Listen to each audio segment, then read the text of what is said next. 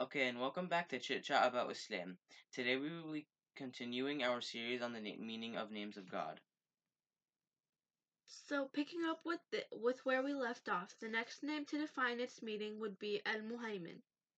The name Al-Muhaymin means the dominant, or could also go as a preserver of safety.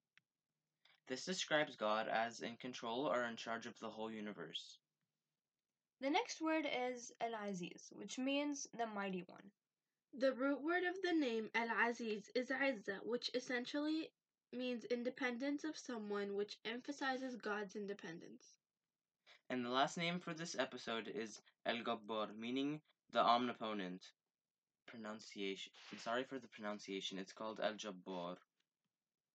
An example of this can be seen when someone offers some food to you. Although the food may not taste nice, but you go ahead and say thank you, I appreciate it, or act like you enjoy it, is a little example compared to the full meaning of the name. Well, we hope you guys enjoyed our episode, and we hope to see you next time. Bye.